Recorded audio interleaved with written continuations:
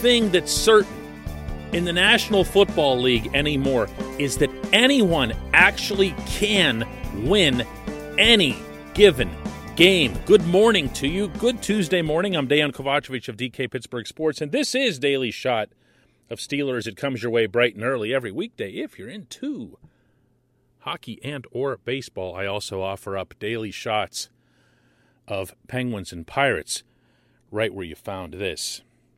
Yeah, the Browns went down hard yesterday. Did you watch that? I mean hard, like emotionally hard. Those crowd shots and everything else. They thought they had really pulled one out with a quarter of the roster on the COVID list and seemingly having found a way to pull it out there at the end, only to have Derek Carr and a 47-yard field goal undo them at the very end. Yeah, I know. I'm sure you took it very hard as well. But when you're watching that game and you see the Raiders jumping up and down as they're heading toward the tunnel, weren't you kind of thinking the same thing that you've thought after a whole bunch of these games this year? Not just involving the Steelers, but all over the league, which is, man, Las Vegas really played like crap and won that. You know, I mean, they really did. They did so many things wrong, the Raiders did, down the stretch, not least of which was Carr putting up this bomb into triple coverage to get picked off when all the Raiders needed was the field goal they ended up getting. And then they get kind of lucky. They get the ball back, and a couple of things go exactly right on the drive. Timeouts called by Cleveland's coach that nullifies the first winning field goal, but he puts another one through. And all of this stuff, if you're the Raiders, or for that matter, their fans, wherever they happen to live these days, you're like not feeling all that great. And this is a lot of how the Steelers fans have had to handle things along the way. The difference is, I think, people around here feel like it's just happening to the Steelers. It's not. It's not. It's happening everywhere. I asked myself, upon watching this thing yesterday, is there one team anywhere in football that can honestly feel really good about itself walking off a field after a W? And there's some close candidates. Normally, I would have said the Cardinals, and the Cardinals just got smacked by the Lions of all teams. The Packers at home, I guess, but on the road, just like what we saw happen with those guys in Baltimore this past weekend, they still have to fight it out. It's to their credit that they do. I'm not knocking anybody here. I'm just trying to make a singular point here about feeling like you really, really did all these things well as you're walking off the field. There might be only one team. And most unfortunately, it might be the Kansas City Chiefs, the Steelers' opponent, this Sunday at Arrowhead. When you look at what the Chiefs are doing, the highlights are always going to go to Patrick Mahomes and Travis Kelce, but it's really been about the defense through this 7-game winning streak. They've allowed an average of about 12 points a game. Now, you can have a rotten offense and put together a really nice winning streak with that kind of defensive consistency. So the Chiefs are the one team that's maybe you can say, all right, they look like they could be complete.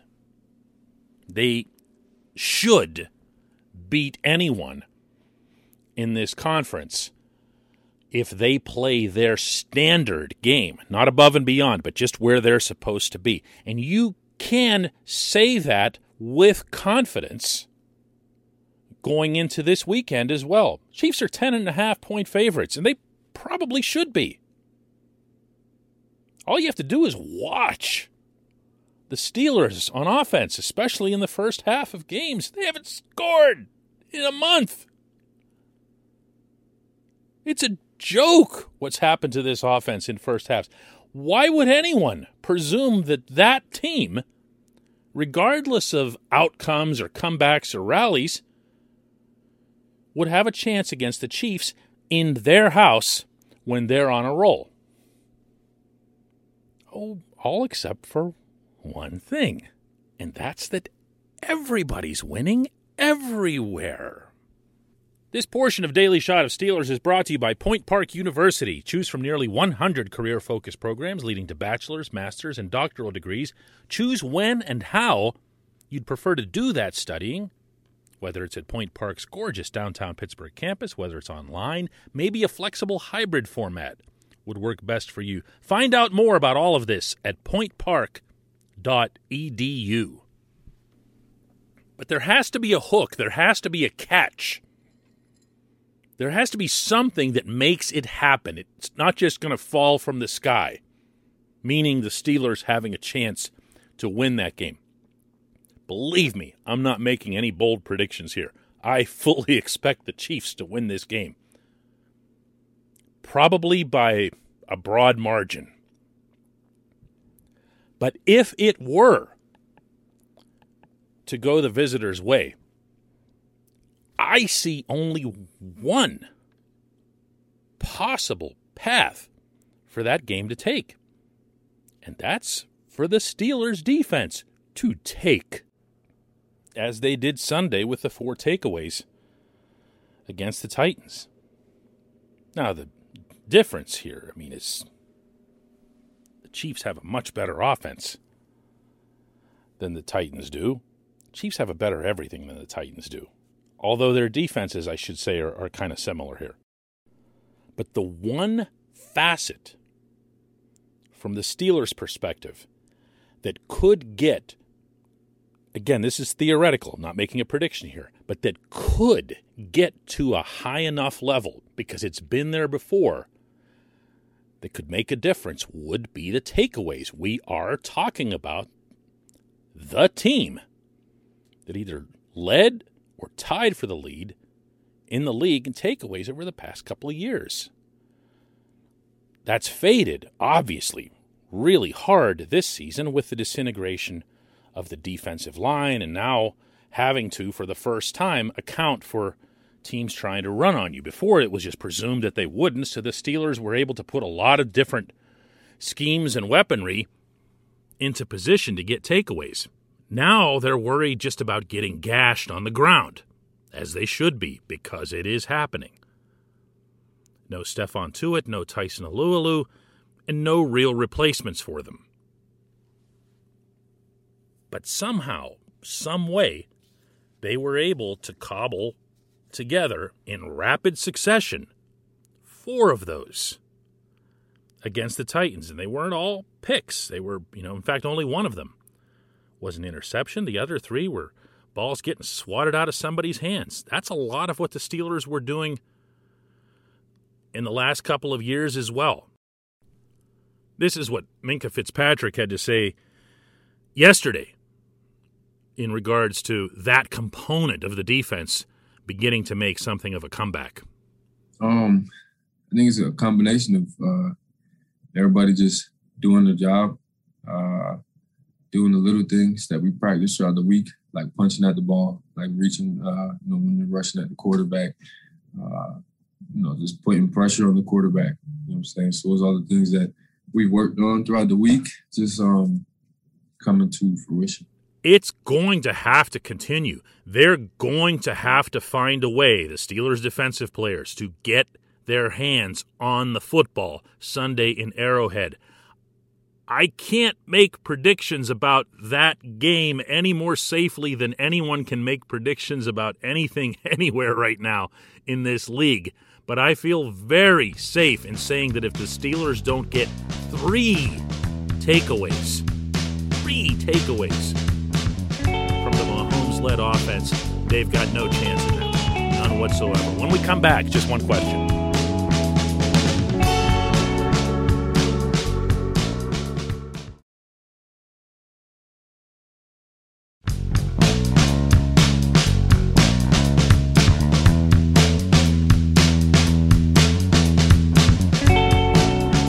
Welcome back. It's time for Just One Question, and that's brought to you always on this program by the personal injury law firm of Luxenberg, Garbutt, Kelly, and George. They represent people who are Hurt in car accidents who need help with workers' comp or medical malpractice claims. The attorneys at LGKG pride themselves in doing what they say they're going to do. It's important to them that when they make you a promise, they keep that promise. And this law firm has been keeping promises in our region for over 80 years.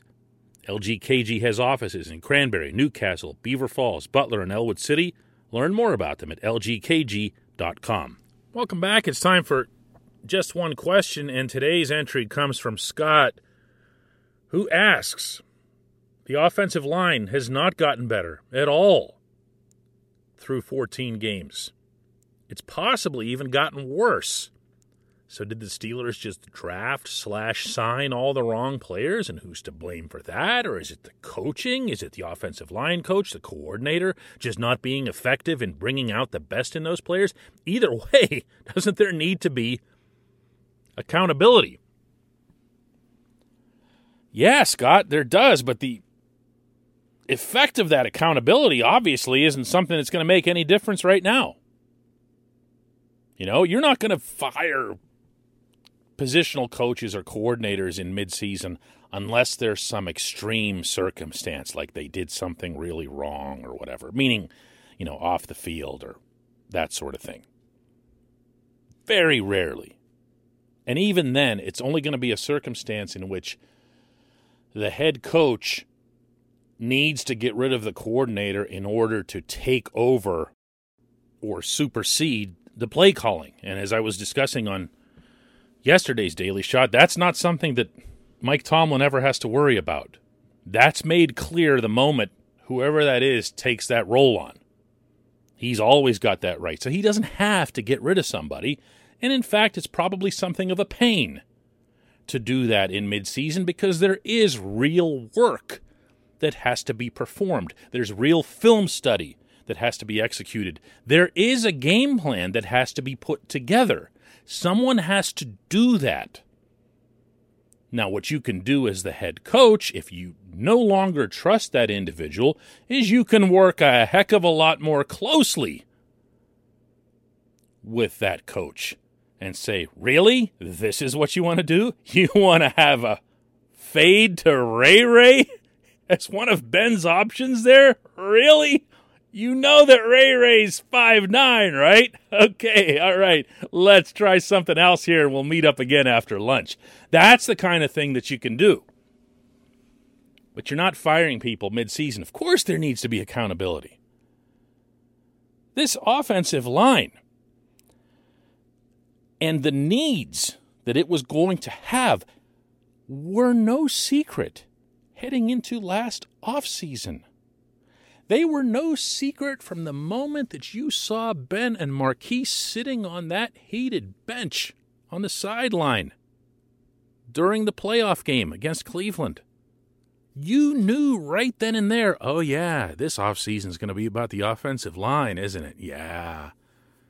And then David DeCastro ends up injured in the summertime and essentially retiring, not officially. And that throws another wrench into it. But even that, I mean, you knew you still needed people. And you knew that Dave didn't have much left based on his performance of the previous season. I mean, God love him in his career and everything else, but Dave wasn't Dave in 2020. You had to have been looking for something or someone better across that line. You also needed elite instruction. This is the one that I can't believe that more people don't bring up. Think about this for a second. When you had Pouncey and Ramon and Gil and all those guys, the familiar names, Dave and Alejandro across that line, and you additionally brought in Mike freaking Munchak and that overwhelming, overqualified resume of his. You now know why things went really well. Munch was taking players who were already very, very good and making them even better and making them a more cohesive unit. It was an abundance of spoils. This group, which you knew was going to be constituted primarily of children, your emphasis needed to be on, I'm going to use the word again, elite instruction. And instead, you walked down the hallway and found the assistant coach, Adrian Klemm, to the guy you'd just fired and said, "Oh, do you want to do this? Oh, cool. Hey, everybody, he says he wants to do this. Oh, wow, that's great. Okay, cool. All right, what else were we going to do today?" You're talking about accountability. And maybe, because I don't know what context you're using it here in, but you're talking about it, this player or that player or this coach. Dude, this accountability should be rippling through the entire upper tier of the organization, not least of which is the owner himself, since the owner, meaning Art Rooney, of course, was the one who made the public declaration that this team needed to be able to run the ball. Well, did he or anyone really think that taking a running back in the first round was going to be the panacea for this? If so, wow. I appreciate the question. I appreciate everybody listening to Daily Shot of Steelers. Let's do another one tomorrow.